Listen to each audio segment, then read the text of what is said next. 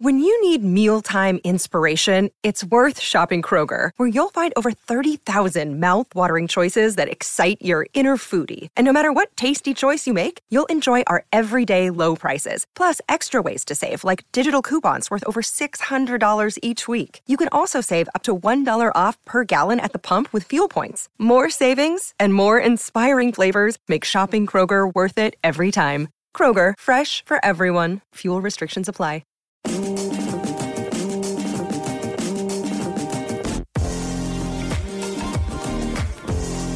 Welcome to Blakey's Boot Room, the #1 Cardiff City podcast. Brought to you by Wales Online.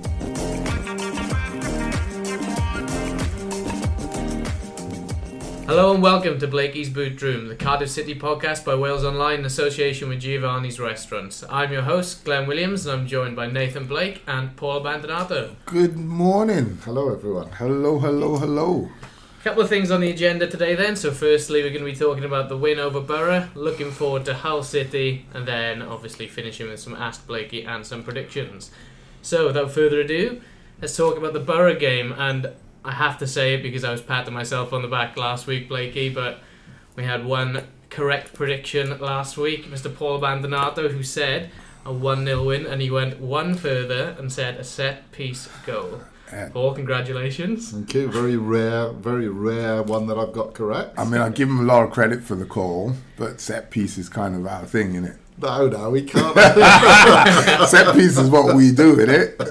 No, we can't take it away. Fair play. And can I just say, before we go ahead, I've had some Cardiff fans. This is the voice of the boys, the voice of boys and girls, men, women, children, the whole shebang. And just a heads up for the club, really. Apparently, behind the goal, the Canton end, a few boys have approached me, asked if I can give it a mention and see if the club can jump on it and try to resolve it. Apparently, they're getting searched a bit overzealous by the stewards, patted down and what have you, pretty serious. The second complaint was they're having to show their tickets 3 or 4 times before they get to their seat, which I found very strange. And the third was a cry to the club for help on whether they can start taking cash as well as card on the gantry when they're doing their food and what have you. So it's becoming a bit of an issue to the fans behind that goal. So we are the voice of the people. Exactly right. So hopefully a little shout out if the club is listening. I know they seem to tune in from time to time. So a little heads up for the hierarchy, Mr. Chew or Mehmet or whoever. Just something you might want to keep an eye on try to resolve. Because the last thing you want is some of our fans kicking off with some of the stewards. Because the stewards, I think they're fantastic, especially around the way I go. Through the car parks up in the stand, I get a chocolate eclair every home game, as you know, from Mr. Searle. So, it's some of the friendliest I've come across, I'll be honest with you. You go in through the press entrance.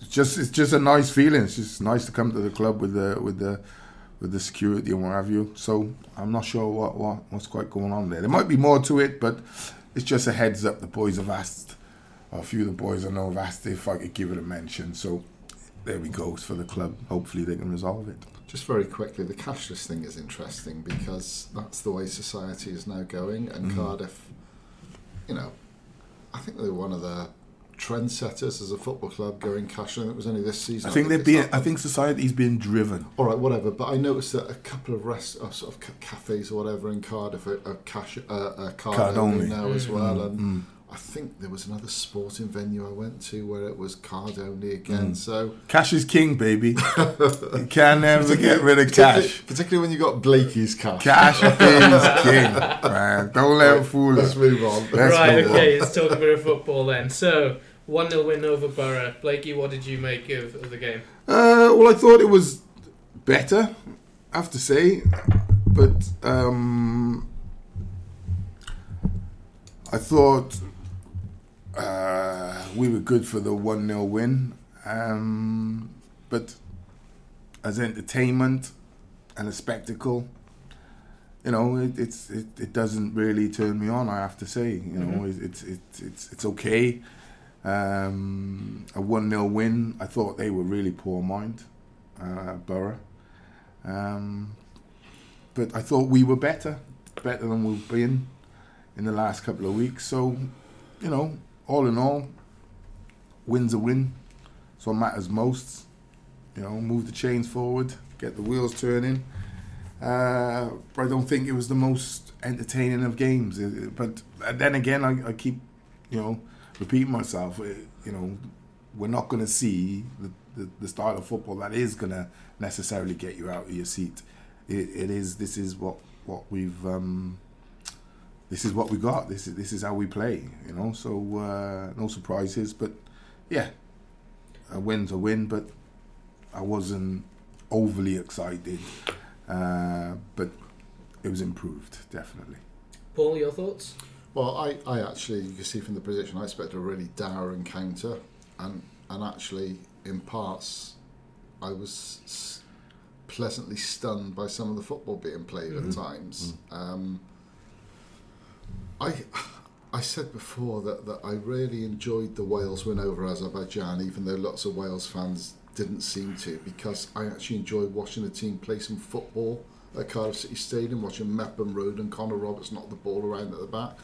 I think, although they didn't necessarily do that, I think Cardiff at least showed a bit of creativity in getting their wingers in behind in the final third. Final ball they need to work on. Yeah. But, you know, even my old mate Gavin White, I have to concede, played quite well. I told you he's a good player. Although the final ball is key there. Yeah. Right? Lots of players, you know, football games are decided that, you know, the football pitch, you imagine it's split into 3/3, yeah? Mm-hmm.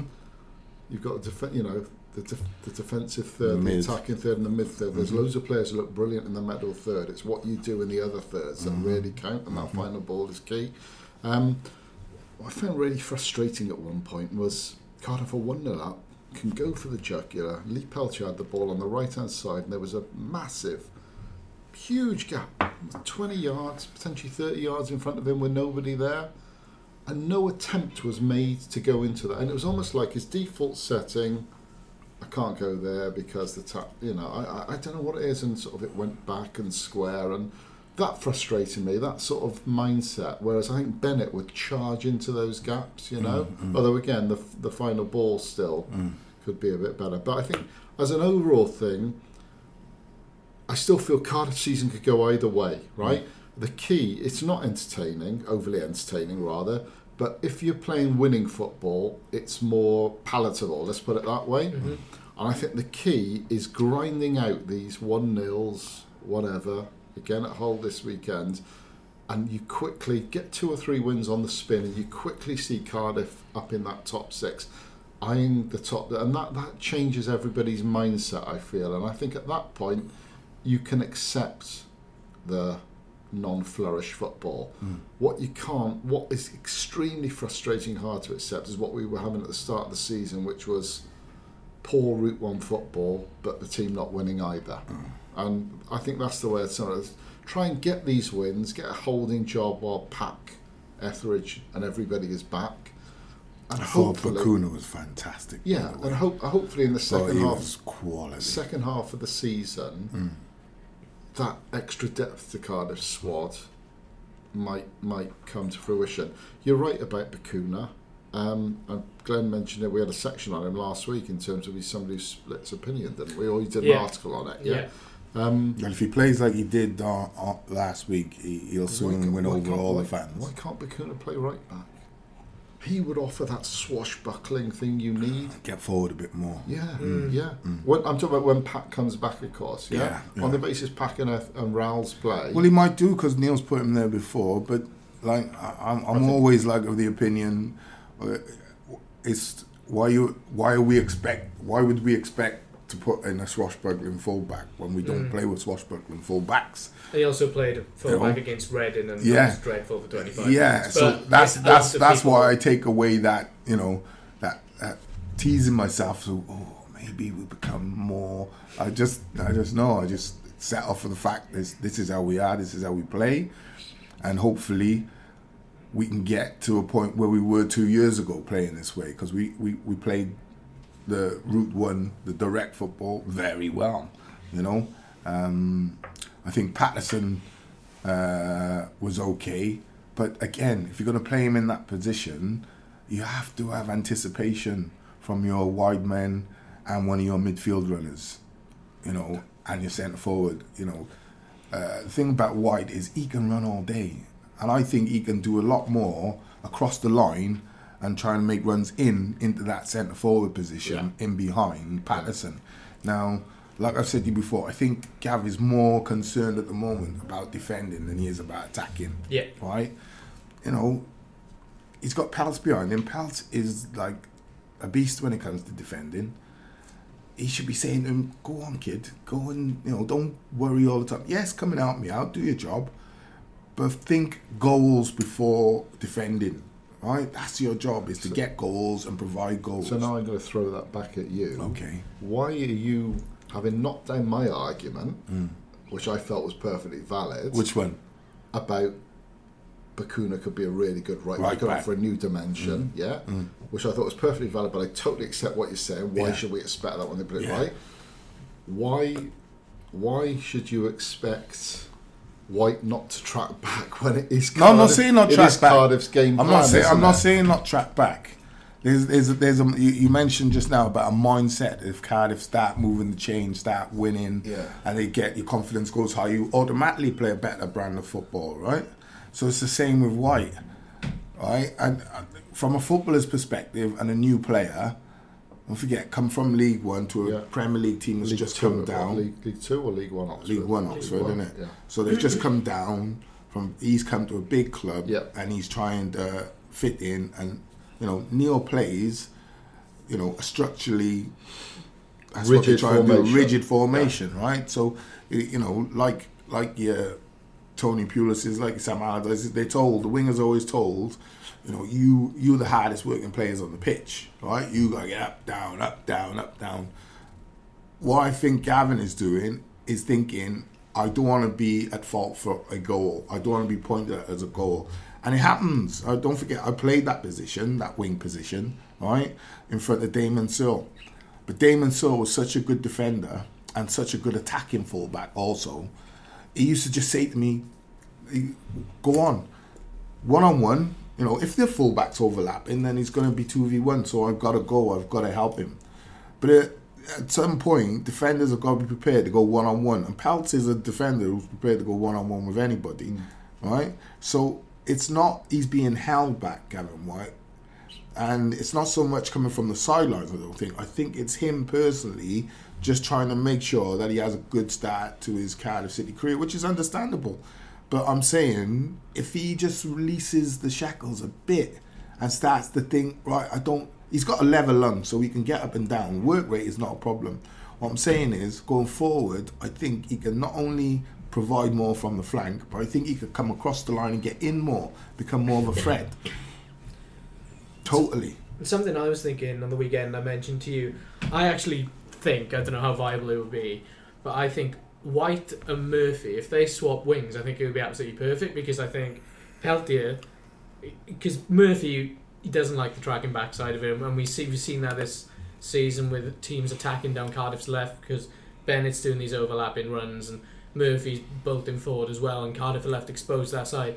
If you have Murphy over that side in front of Bennett, I think it just adds that little bit more defensive solidity, and Peltier behind Murphy just looks a lot more solid on that right hand side for me. I don't know how viable that is. Good analysis. The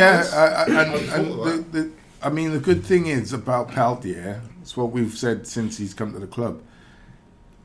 You can get forward if you want to, and he'll get forward once in a blue moon.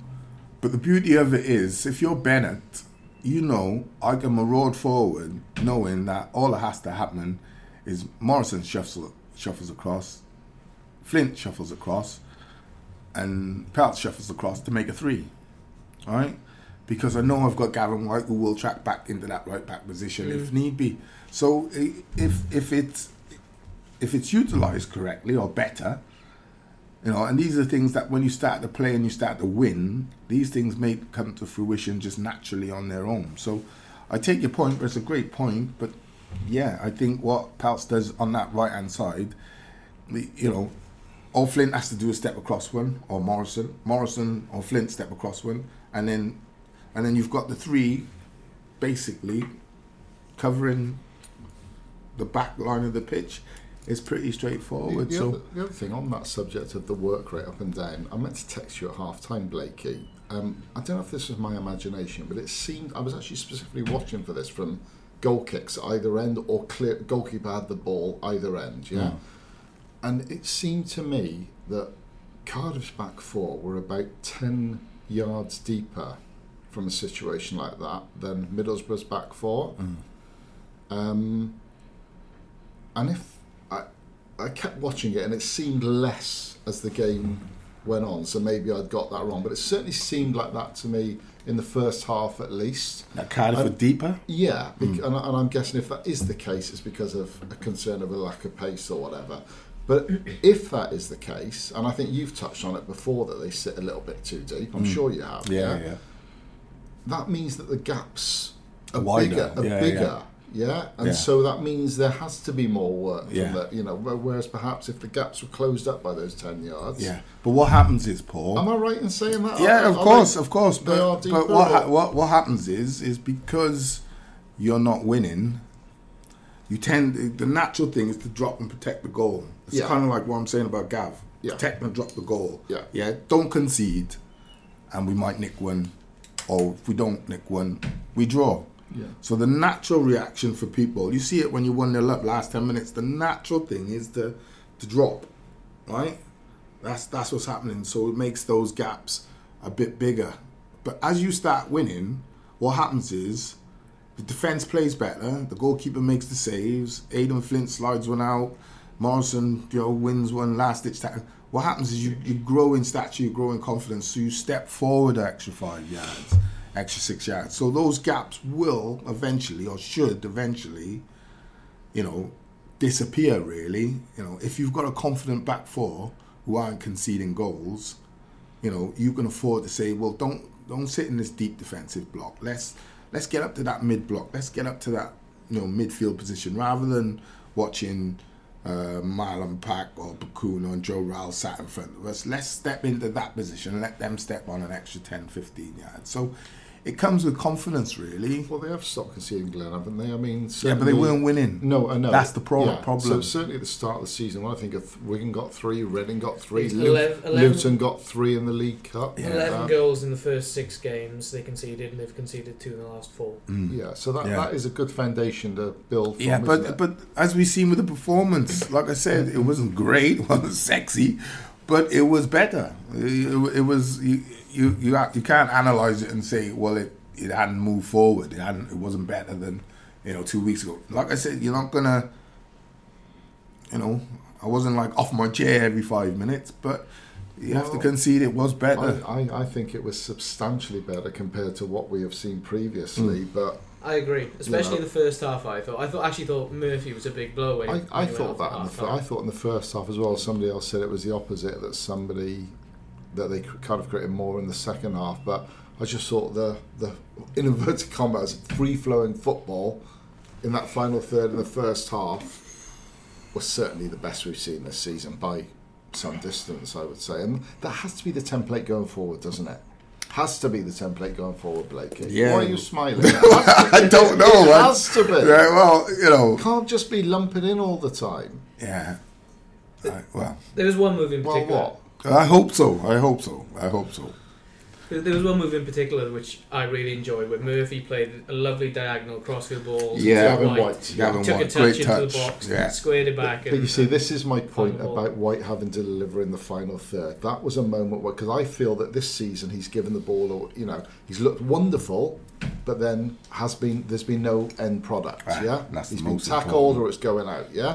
But at that moment where he took it on the run, went past the defender at pace and crossed it, I thought, that is what we need from the wingers. That is exactly. I think as well. And Gavin, in that moment I thought, he's got something, and he showed me things in this game I thought that I hadn't really seen previously. Yeah, I've seen it. But we need to see it consistently in the final third. Yeah, I think he will grow in stature. We need goals, shots, that sort of thing. But if you're Glatzel, I'm going, or one of the strikers, I'm going to in training, and we're working on the timing. Right, back, Cav, what do you like? You want to, right, you work on the one where he just takes a touch, gets it out his feet, whips it. Yeah. Right. If I'm here, this is where I'm going to be putting it. Right? So you make your run across that near post, and I'm going to be looking for that corner of the 6-yard box, front corner of the 6-yard box. So you make your run in there. If I'm closer to the 18-yard box, I'm going to be looking for that cut back 9 times out of 10, unless I can see you square, which is the obvious pass. But there needs to be a bit more understanding because they haven't played together. So a bit more understanding. And it is conversation and practice in training. And I think you will. I think Glatzel slides in on at least 8 goals this season if he gets in tune with the likes of Murphy and Gavin White. I think Murphs can improve his final ball also. Yeah. I think he can. I think it's a communication thing at the moment because they've not all. It's unbalanced again. It's I mean, refresh, isn't it? And it's interesting to see it because whereas Murphy, in particular, White to a degree, and Mendes, we know, all are trying to get past their fullbacks and whip it over. I'm noticing Hoylett's tended to stop doing that, but he's coming back and putting over these incredible crosses. Yeah, he cut inside the right foot. They're wonderful. They're centre forward, meat and drink crosses. So it's like with him, like David Beckham didn't need to beat his fullback to get a really good cross in. At this level, Hoylett's, I'm noticing, doing something similar in the closing 20 minutes of games. Yeah, well, good. And it creates thrills and spills. It's not necessarily. Well, you've got 2 wingers who can go outside, and Junior Hoylett can come inside and put a ball across for a striker or a midfielder, be running across that front line to be just glancing those headers in or touch on. So, mate, listen, there's ways of, we can see ways of how they can improve and how they can get more goals ultimately. And I think, we're not managers, as we've been told. I have. You have. You're not a manager. But I'll take my goals and promotions and say I do know what I'm talking about. So I want on the record that I was manager of Lisbon Panthers under 8s, under 9s, Go on. and 11s. So. That was their record when you were manager, Paul. Yeah. Next. Let's leave it there. We've touched a little bit on the defence, but do we think the defence needs a little bit more praise? I think it's starting to look a lot more solid. Flint and Morrison, that partnership. Yeah, look, it's not a, we're here to analyse. They done well. Do you know what I mean? Still think if you can get Saul Bamba in there, it would improve things. I still think if I had the choice and I could get a defender like the one we let go, with a bit more pace and athleticism, I would take him. It's as simple as that. But, it's not. I don't think it's the back four. You credit the team as a structure. You're just better all round. You were just better. Defensively they're better, but you don't do that. Like, you can't credit the back four because you've got someone like Bakuna and Riles in front who are then going intercepting and winning balls and allowing the back four to step forward. And so it becomes, or White is coming across and tackling. It is a team game. But I take your point. I think they just defended better as a unit, to be honest with you. Yeah, I think it was because Assombalonga has been so good in this division, and I think Flint and Morrison in particular made him look average on the weekend. Yeah, he didn't look like he fancied it. Although I do know Middlesbrough did have travel disruptions. So whether they were, because they look either leggy to me, right? They look really leggy. They didn't seem to have a spark in them. or you've got the hangover of, like what I mentioned, what Neil took a bit of disliking to when I said, it'd take 2 or 3 years for you to change the squad into a more free-flowing, faster, more athletic squad. I think what you see with Middlesbrough is they went from a philosophy of, football, always very good footballing teams, even when I played against them in the early 90s, always very good footballing teams. But then switched to Tony, and Tony is he plays very similar to Neil, direct football. And I think in the beginning when Tony went there, you could see some of the players still wanted to play. And they had a problem when they first came to Cardiff. They had a problem they were stuck between a rock and a hard place. They were stuck between playing how they used to play or playing what now Tony wants to play. Because Tony is very much percentage also, back to front, big powerful teams, blah, blah, blah, blah. But I looked at that team, Middlesbrough, and thought, you're now with a younger manager who's going to want a lot more attacking, because most of the managers coming through now want to play that attacking, free-flowing football, going back to what their philosophy was originally. But your players aren't quick enough. Your players aren't athletic enough. It's as simple as that. And if you looked at Cardiff and Middlesbrough, they were very similar. If we had Glatzel and they had Sambalonga, you look at the structure and the players, the size, the strength, the power at the back, but not quick, turning over their shoulder. Very similar in their approach. So, it could be one of several things. It could be, like I said, a bit of a hangover from what's left and try and get back to a more footballing style and philosophy of football, or it could have been the travel disruptions they suffered. So, or a combination of both. One player I did want to touch on was Callum Paterson. I think the last couple of weeks he's played in a crucial position, which is number 10, should be pulling the strings, so to speak. But I think I don't know what it is. The last 2 weeks, I just think he's looked completely off the pace. Would you offer any analysis? Listen, I think Callum does a great job wherever he plays. To be honest with you, he's kind of a jack of all trades. But I don't understand why, if you want to play with a number 10, I understand. Listen. It fits the bill that you're going to play someone who's good in the air and just to flick the ball on more than get hold of it and open up defences. But I look at Tomlin and I just think, wow. That's all I can say. Wow. If I'm a strike, if I'm Glatzel, if I'm Murphy, or if I'm White, or if I'm Mendes-Lang or Hoylett, I'm thinking to myself, if he plays, if Tomlin plays, we all get goals. Some more than others, but we all get goals, right? If Callum plays, you have to play with more anticipation as a striker or as a winger, because Callum wins so much ball in the air. If you're not running beyond him, and I think it only happened once or twice second half, but when it did, it was successful. But that's something that, and that's old school football. I used to do that when I played at Sheffield United with Harry Bassett off Jostein Flo.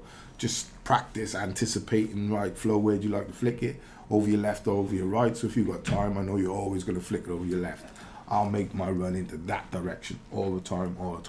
And you practice these things and they come off, mate. They do. You get an easy 5-6 goals a season just from anticipating where your partner's going to flick it. So, listen, the way we play our philosophy at the moment under Neil Warnock, Callum's going to play before Tomlin. However, I would love to see Tomlin play, because I just think over the course of, give him 6 or 7 games, 8 games, and I don't think many people would be looking anywhere else other than to play into Tomlin, because he would be so influential. But that's just my opinion.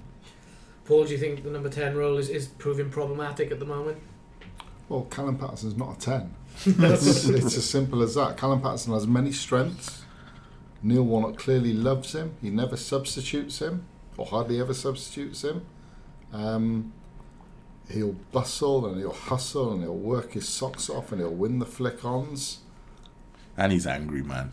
And he's got great character. Yeah, I love that. He's got great character on the field. And as such, lots of fans love him. But you use the phrase pull the strings. Callum Paterson isn't going to pull the strings. I did say so to speak. Right. Lee Tomlin in that role would, I've not thought of it the way Blakey described there, that Lee would create goals for everybody else. And, you know, to me, if Cardiff are going to evolve, given they got rid of Bobby Reid, if Cardiff are to evolve, Lee Tomlin needs to play 10.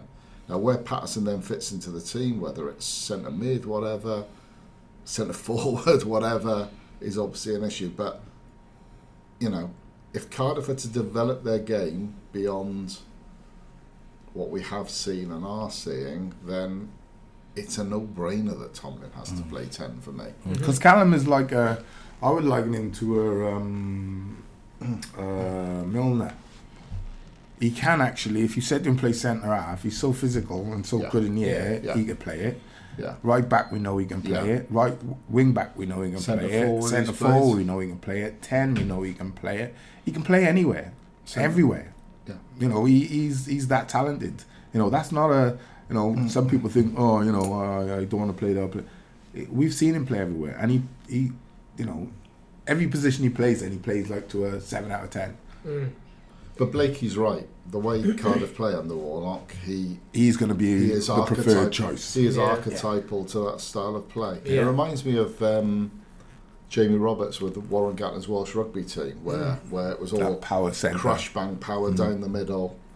You know, in as much as Roberts was the strength of that system, but also the weakness in that system because it didn't enable Wales to evolve. Guile. See what I mean? Yeah, no guile. No guile. And I think the analogy is very similar. Is an apt one in a way. I think a lot of fans would love to see Tomlin given a stand, but it's no good just picking Lee Tomlin for 60 minutes, right? Lee Tomlin needs to be left on the field so that when defenders and players tire in the last 20 minutes of games, he's there to unpick them with his passes. But then that's a lot of that's down to his own fitness levels as well. Yeah, but you'll get your fitness level. Someone like Lee is through playing, so it's a catch-22. You know, and I remember when I was at Sheffield United, and I knew I was Dave Bassett's golden boy after I left Cardiff because I'd done so well. And then we went to Australia. We picked up a player called Carl Viet to come, and I had a shocking pre-season, right? And I actually went to Harry because I got injured and I was on the bench. Well, I was on the bench, but then I got injured, and I remember being in the stand, I think at Watford or something, and Carl scored twice, and I was thinking to myself, right, the gauntlet's thrown down. You know, me and him are vying for the number 9 shirt, right? But I remember going to Harry and speaking to him and him saying to me, just, you know, you got to get back to doing what you done when you came here, and that is just, you know, anticipating scoring goals. So sometimes you need that confidence boost from your manager and that belief. When your manager believes in you and your capabilities, you know, you feel unstoppable. And I think with Lee, since he signed, he's never been looked upon as the answer, is he? And I think if you looked at him as the answer, because when he went to Forest, quickly he was like everything going through him. Yeah. But I think the way this is going to play out is, I fear the way this is going to play out. Yeah, he'll leave. He might get the odd start at home against a Hull City or a QPR or whatever, but by and large Paterson will play at 10. And if Cardiff are losing a game, Tomlin will be sent on to try to rescue, which is a bit unfair. But he's not going to accept that as a player of his experience and his age and what he's done so far. Don't get me wrong, I'm not saying he's won 20 titles, but he's known at this level to be a very good, accomplished unlocker of the door. Do you know what I mean? So and you wouldn't expect him. I don't think Cardiff fans, I wouldn't, as a fan, I wouldn't expect a player of that ability to sit knowing that I'm just going to be an impact player, hopefully a rescue player for the last 10 minutes, when he's never really been given an opportunity to be, you know, the man. But I think he's probably quickly come to the realisation between him and Bobby Reid, you've got two very, very good number 10s, and neither of them have been able to not hold down a place. Neither of them been given a place to hold down for, say, 10 games to see how this team clicks into gear with these leading the ship. Do we end up scoring more goals and become, more of an attacking threat? That question has never been answered, and I don't think will. Do you think Tomlin could flourish at this level? Absolutely, yeah, 100%. Or do we overrate him? No, I don't think we overrate him. I think, the whole reason Neil... Just think back to when Neil made the signings, right, in the Championship.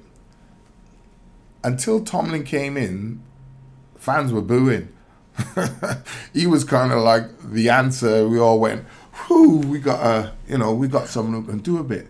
Now, if I say to you, Tomlin, Mendes, Lang, Junior, Hoyle, Murphy, Glatzel, and White, between those 5 or 6 players, come on, you can't tell me that from that front line, you should be realistically looking at between 40 and 60 goals a season. Well, for what it's worth, I would like to see Junior Hoylett given a run in at number 10. I think he's absolutely tailor-made for it, but maybe that's a debate for another day. Yeah. Just finally... You did fall and bump your head earlier, so we'll ignore it. I'm only joking. I agree with you. I think he is a good quality number 10. I just winded you up. Finally on this game, then, before we move on, just a quick one on Danny Ward back in the side. What did you make of him? He got a run out in the second half. Yeah, I thought... Yeah, nothing major, just come back off injury. I don't think you can expect too much too soon. It's always nice if you come on and get a goal. But that's what he'd be looking to do is get a goal and get his goal run started as a striker. That's what you do. I thought he looked fairly sharp. Yeah, you can't expect him to rip up trees. Been out so long, and first game back, you got to give him a bit, 3 or 4 games to get in tune, and then hopefully he nicks a goal or 2 and then gets on a run. But it's going to be interesting to see whether he goes with him, Glatzel, what happens, what's the partnership. Is it a number 10 in Hoylett or Callum Patterson, or what's going to be the system or the players that clicks? I think that's what we need to find, is that cohesion that is really deadly, that front line, that team cohesion, which is really going to cause problems. I disagree a little bit with Blakey. I obviously agree that you can't expect Danny Ward to be sharp until he's had a few outings under his belt, but I thought Bogle was taken off too early. I thought Bogle produced the best centre-forward performance we've seen this season from a Cardiff player. And I thought that when he went off, the threat disappeared. So that would be, I thought Bogle was okay, but I don't think it was enough of a threat to me. And I think at the moment, I was watching Bogle, and what I'd say to Bogle is, when you're not scoring, just think every time, just go to the box. Just think, go to the box in between the sticks. Go to the box in between the sticks. If you make a run near post, middle of goal, far post, cut back, whatever. But he done a lot of tireless work outside of the box, yeah.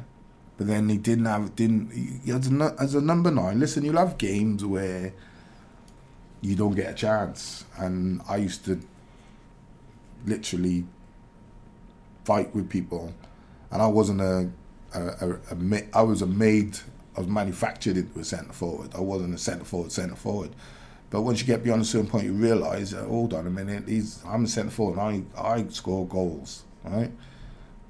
Bogle is a centre forward and he's not scoring goals at the moment. Did well pre-season, hasn't been able to continue that because hasn't really been given the chance to carry that on. So it's stop-start. As a striker, nothing worse than stop-start, honestly. Because you thrive on routine, and you get to a point as a striker.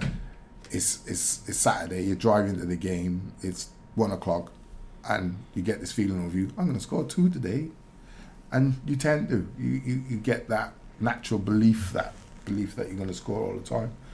And I think with someone like Omar at the moment, if I was in the coaching staff now, I'd be saying to him as a striker, quick, powerful, blah, blah. Okay, I want you to make those channel runs, yeah, but rather than make those channel runs to the point where you're going out to cross for midfielders and wingers, I want you to hold that central point, hold up the ball, lay it to the winger, and just go central. Yeah, I want them to be crossing the ball to you rather than vice versa. And I think, but that again, it comes with routine. That's why I say we're not, our timing is not quite clicked in so many different areas that, whilst we're searching for the right combination, we're not then getting that unity, that understanding that allows you to go on and steamroll a team. So it's difficult balance at the moment. It's a difficult balance. But I thought he done okay. But my advice would be, don't do so. If there's a run on to go into that channel, but you can see Murphy who's on the halfway line, leave it. Just let Murphy go. And if Murphy doesn't make the run, tell him. I mean, I'm leaving you that space for you to go one-on-one so you can cross the ball to me so I can score and get the glory. That's the way it rolls, right? So, I don't think it was a great performance from Bogle, but I understand where he is at, I think. I think I'm understanding where he's at. So my advice would be to him, just think goals, get across defenders in that near post position as well, because he's a strong lad, quick. I think he can be a real goal threat, but you need that timing, definitely. Okay, well that's the end of part 1. In part 2, we'll be previewing the Hull City game. Subscribe to the Boot Room on iTunes or listen on walesonline.co.uk. Welcome back to part 2 of Blakey's Boot Room, where we'll be discussing the trip to Hull City this weekend. So Hull sit 1 place behind Cardiff City in the table, but that does equate to 3 points because the table's quite concertinaed at the top, and it's a big drop off there. So I think the top 13 teams are all within 5 points of each other, and then there's a 3-point drop off to Hull and the rest of the teams below that. So how much have you seen of Hull this season? What do you make of them so far? I've seen them twice.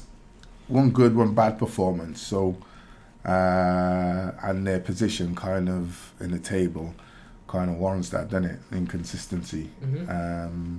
So, and again, the inconsistency is I've seen them good away and poor at home. But then I know they've had good results at home and poor away results. So they've clearly got a problem with consistency. And when a team is like that, second guessing, not sure, you've got to take advantage, because ultimately we're looking for promotion, right?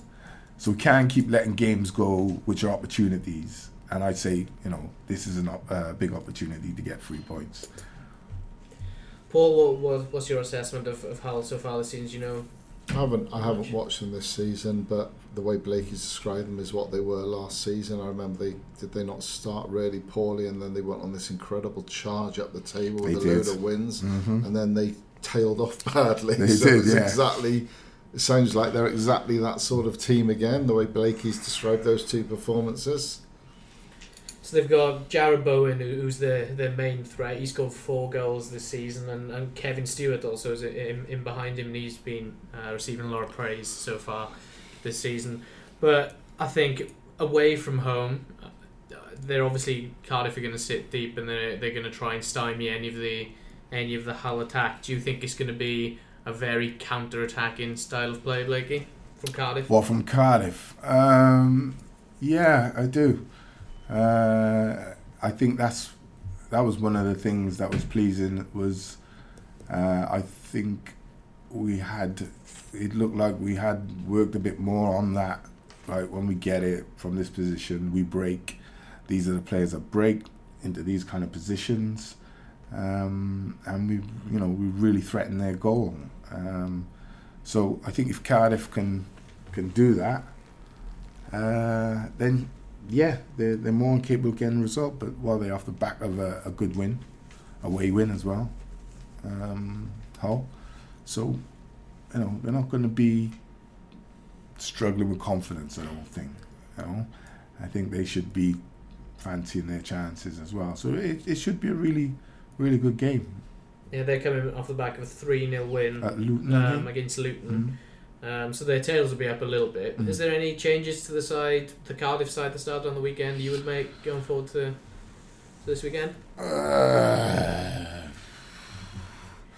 I don't think there's any point, is there?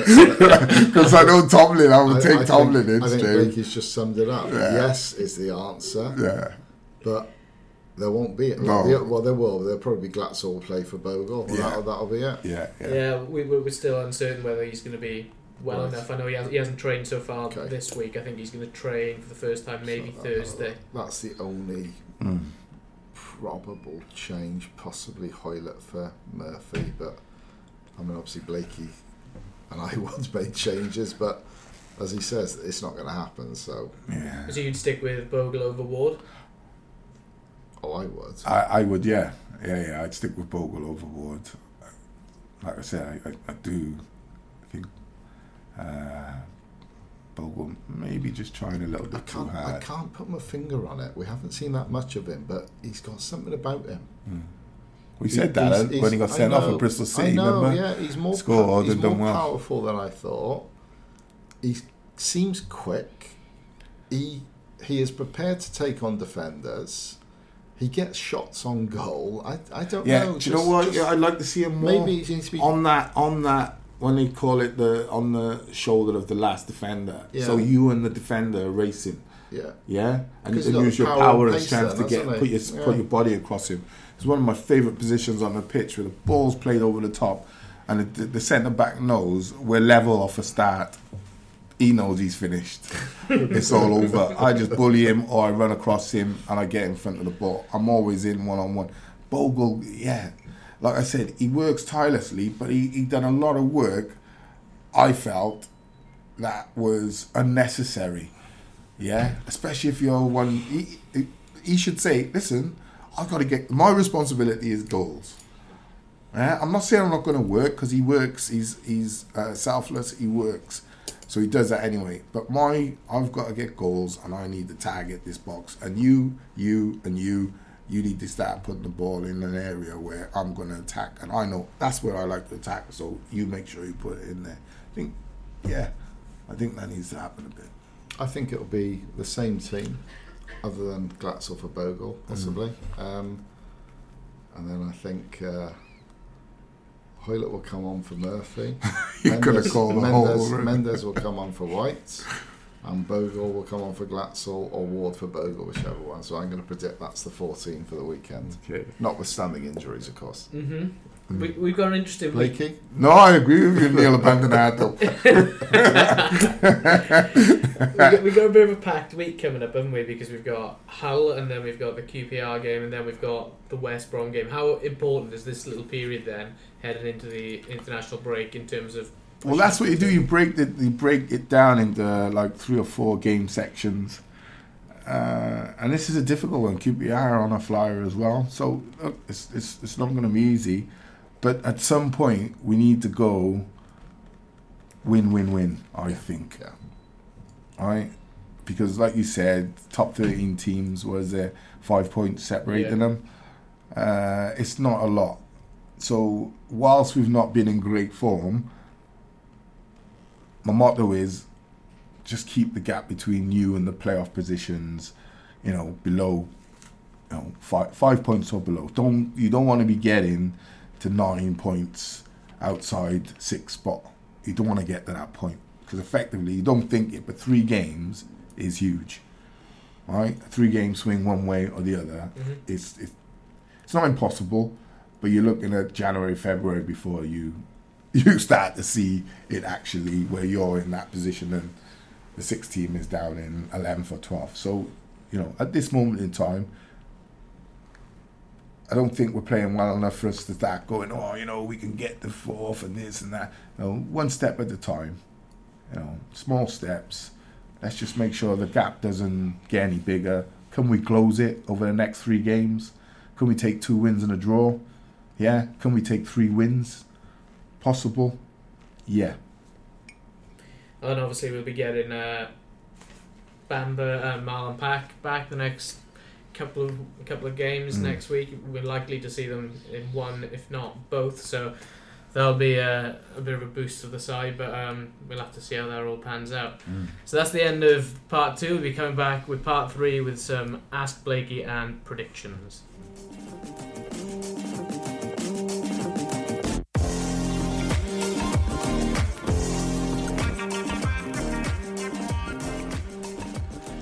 Okay, welcome back to the final part of Blakey's Boot Room, where we'll be asking Blakey your questions. So, the first question from Curtis on Twitter. Curtis, how are you doing? Something we've not touched on yet, which we probably should have. Do you believe Alex Smithies has done a good job in replacing Neil Etheridge? Suppose we haven't talked about that because Warnock said after the game that was a straight-up selection decision, Etheridge. Well, the fact we haven't talked about it answers the question. Very true. So you think you said last week, didn't you, that you warranted his place in the side and it was his shirt? Yeah, Kurt, I think he's done well. I do. You've read out earlier statistics where we've conceded 2 goals in the last 3 or 4 games. 4 games, yeah. Right. You know, I know Paul disagreed with me last week, but you know, it's the players understand. Listen, if I'm injured, even though I'm number 1, if I'm injured and he goes in and has not a worldie but plays well and is solid, it's hard for the manager to turn around to him after 4, 5, 6 games and say you're out. Right? If it's 1 game, a quick injury sort of thing, okay, you can do it. But 5 or 6 games, and look, Smithies didn't come to be a number 2. He came to be a number 1. He's had an opportunity. He's taken his opportunity. He's playing well enough. If you want to lose players, drop him and bring back Etheridge. If you want to lose players. But then what starts to happen, like Len Ashes would say, it becomes a cancer, son. It goes through the dressing room. It becomes a cancer. And that's what happened. Players then start, you know, whispering in corners, talking, you know, what's the point of me being here, blah, blah, blah, blah, blah. And, you know, you don't need to be pouring fuel on that fire. So the fact we're not speaking about him, I think, speaks for itself. Okay, Adam Hellier says... All right, Dad? With the imminent return of Sol Bamba, are Cardiff better suited personnel-wise to play with a back 5, with Bennett suited to the left wing-back role, who would best be played at right wing-back, possibly Patterson or White, but I know... If they was to go to a back 3, they couldn't play Peltier. No. Because with a back 3, ultimately, your wing-backs are your wingers and got to get forward. So if they go to a back 3, then Peltier isn't going to be the wing-back. It's either going to be White, maybe Mendes Lang. Acuna, you mentioned earlier? Maybe. You've got that option. But will they go to a back 3? I don't know. That's a real good question because, you know, like I've just said, Flint, Morrison, over the last 3 or 4 games, only 2 goals conceded. Things are improving, moving the chains in the right direction. I'd be a hypocrite if I said, no, bring Bamba back. Well, no, because I've just said with Etheridge, who's had 3 great seasons, you can't bring him straight back. So, no, I'm afraid Sol's going to have to... if it was me, would have to sit and wait, and not for a mistake. You don't drop a player for a mistake, but if you get into a bad run of form, 4 or 5 games, 3 or 4 games, you might sit someone down and say, look, you know, I think we need to put Sol in and blah blah blah blah. But also it's the way you do it. It's not just doing it, you know. So for me, no, Sol's going to have to wait his turn unless Neil decides I'm going to go to a back 3. Okay, Hugh asks... All right, Hewitt. Who are our 2 best wingers? Mendes Lang and Murphy on their day. Closely followed by Hoylett and White. He also asks, What is the striker pecking order? It seems to be Glatzel, Bogle, Ward, Vassell, Medine. But does Blakey agree with that? Medine's still there. Is Medine still there? Is he? Oh yeah. Bagging him in for the 23s. Okay. Well, Glatzel, yes. I still don't think we've seen half of what he's got. I've seen it, and I know what he's got. But what I'd like to see now is how the team draw that out of him, because the boy's got some Jack and Jill, mate. I'm telling you. Jack and Jill, Cockney slang for skeleton. Yeah. He explained that before. Yeah. Right, I didn't know that. It's come from a Chelsea days. I don't know what the word you said meant. What was it? Cora? There was a word that... I can't remember. I don't know. But what was the question again? Paul's just totally thrown me. The pecking order. The pecking order, yeah. I would go with... I think Ward has got to hope he can come on, get a few minutes and prove himself, to step over Bogle sort of thing. But to be honest with you, I don't know if that's the way the system works at Cardiff. There seems to be just like no sort of pecking order apart from Glatzel at the moment. Do you know what I mean? Because Medine started the season. Yeah. Do you understand what I mean? Bogle seemed to come in and then was hoofed out and then has been brought back in. So, Tomlin in, save our souls, out, don't need you because we've got to win, on the bench. But they seem to be searching for the best 11 that clicks. But whilst you keep changing, sometimes you think, well, are you better just trying to stay with a settled 11, get the click, and then start adding, the rotation, right? Or do you go with what Neil's always done, and that's just keep rotating players, horses for courses sort of thing? So, catch-22 at the moment. But I would go Glatzel, Bogle, Ward or Vassell. Vassell is, I don't know what's happening there as well. He scored the winner, and then I thought, okay, we'll see him, but nowhere, absolutely nowhere. And then Medine, nowhere. Do you know what I mean? Yeah. Feel for him, really do, because I remember, there were times when there were strikers in that position at clubs. I was never in that position, but I've seen it. And it's not nice. Do you know what I mean? It's not nice. It's not nice being playing not even second fiddle. Yeah. You know what I mean? You're third or fourth. It's not a nice position to be in. So, Finally, those are the breaks, mate. Finally, from Ed Hopkins on Facebook, he just says Gary Rowett ? So I'm assuming that's a question for the next manager. Are you crazy? Who sent that in? Ed Hopkins. Is it full moon or something? He's mad. And the name I told you at the game the other night was Saul Campbell, not Saul Bamba. Probably the best defender since Bobby Moore this country's seen. Wow. Yeah, between him, Adams, Pallister, I would say. There's about probably a collection, about 5 or 6 of them, but he'd definitely be in my top 3. So, invincible, won what you need to win. Premier League, FA Cups, what have you. Was chucked the hospital pass, an absolute hospital pass in Macclesfield, I think it was. Yeah. Almost to me, it was almost, okay, we'll shut this guy up. We'll give him a club that's really struggling. And when he takes them down, we can say, see, we told you so. You're not as good as you think. And he didn't. And to see him sat where he sat, doing nothing, I think it's a crime, mate, really. It's a crime. When you see the likes of Gerrard and Lampard, to the point where Klopp is coming out and saying he's the next manager. So really, you're up there, you've been given a job to babysit Rangers until you're ready to walk in. That is some privilege, that, boy. You know what I mean? And for what Saul done in the game, to have to go down to that level to prove yourself, it just sickens me sometimes. But I would love to see him given a chance at this sort of level, because I think his professionalism, and I know Sol personally, and I'm not saying it because I know him. I probably haven't spoke to him for 15 years or seen him, but I know how he ticks and how his mind ticks, and know how professional he is.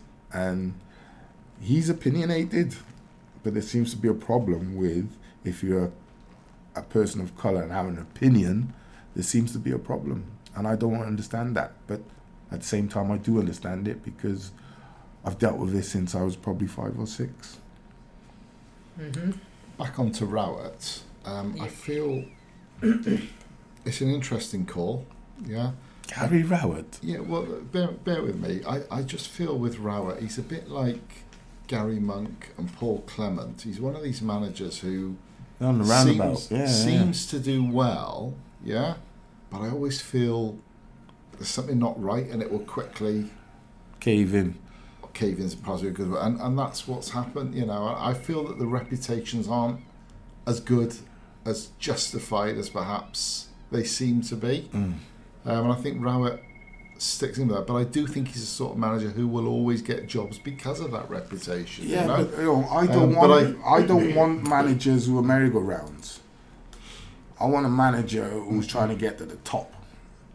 Yeah, and I think already at 46, 47, there's some managers who will become merry-go-round managers. You know, I'm at this club. Oh yeah, it's the greatest club in the world, best fans. A year later, I'm at this club. Oh yeah, greatest club in the world, best fans. You know, it's you know, it is what it is. I'm not going to say it's a nonsense. You know, you get the opportunity, you take it, but that's got to wear you down. That's got to wear down your loyalty and what you believe in. Yeah, because I think most people believe, I signed for a club, I got 3 years, I'm going to go. Well, we know time is of the essence now. You get 3 years if people can see you're clearly going in the right direction. If you stalemate for 10, 12, 15 games, you're under pressure, probably gone.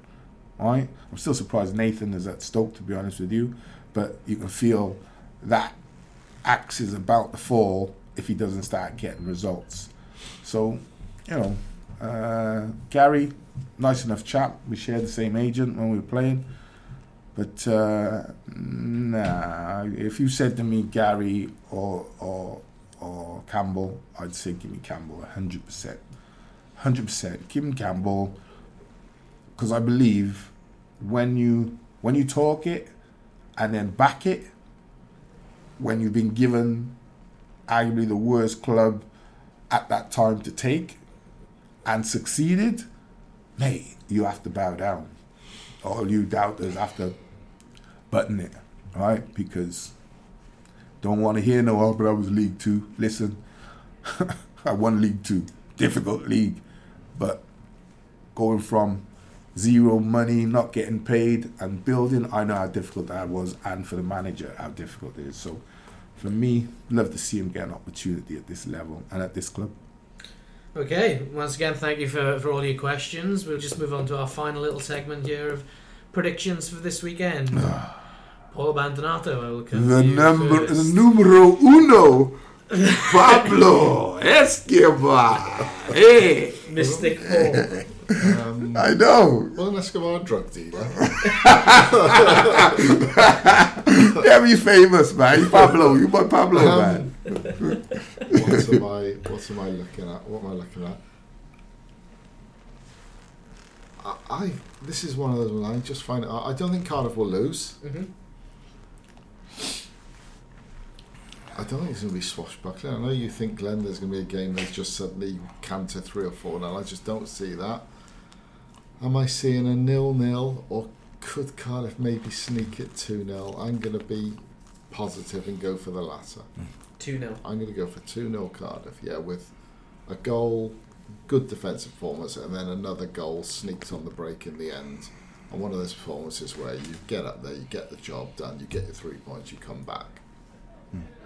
Blakey? 3-2 Cardiff. Wow. Oh. Yeah, surprised you, didn't it? Goalfest. Yeah. I was thinking 2-1 and I thought, nah, I can see them, either scoring or getting back into it more than once if we get a couple of goals. So, and I think that confidence is just sprouting. So the belief that they can go and get 3-2. I'll go 3-2 Cardiff. I think 1-0 to Cardiff. I think Hull will start very well, and then I think Cardiff will hit them on the counter-attack late in the second half, nick a winner through one of the wingers. Do you want to give me the lottery numbers as well? Take all the 3 points up. That's the most likely scenario, actually. Yeah. Smash and grab Of the three of us, that's the most likely scenario. A dour 70 minutes and then Cardiff sneak in. But the 3 points is all that matters from this one for me. Yeah, it really 100%. is. Well, for the next, you could say effectively for the next earlier, 8-10 games. Just about getting some wins and that getting building that confidence, table, absolutely, and that changes the mindset of the fans as well. Yeah. And so they can accept that. Although the fans, in all fairness, have been a bit special this season. They have, but I know somebody who walked out at half time on Saturday. Yeah, you are going to get people like who will do that, who think I can't. Fans are always special at Cardiff. But I mean, in times of when the team is not playing well. Yeah. Because let's be fair, they love Neil Warnock and they support him, unequivocally.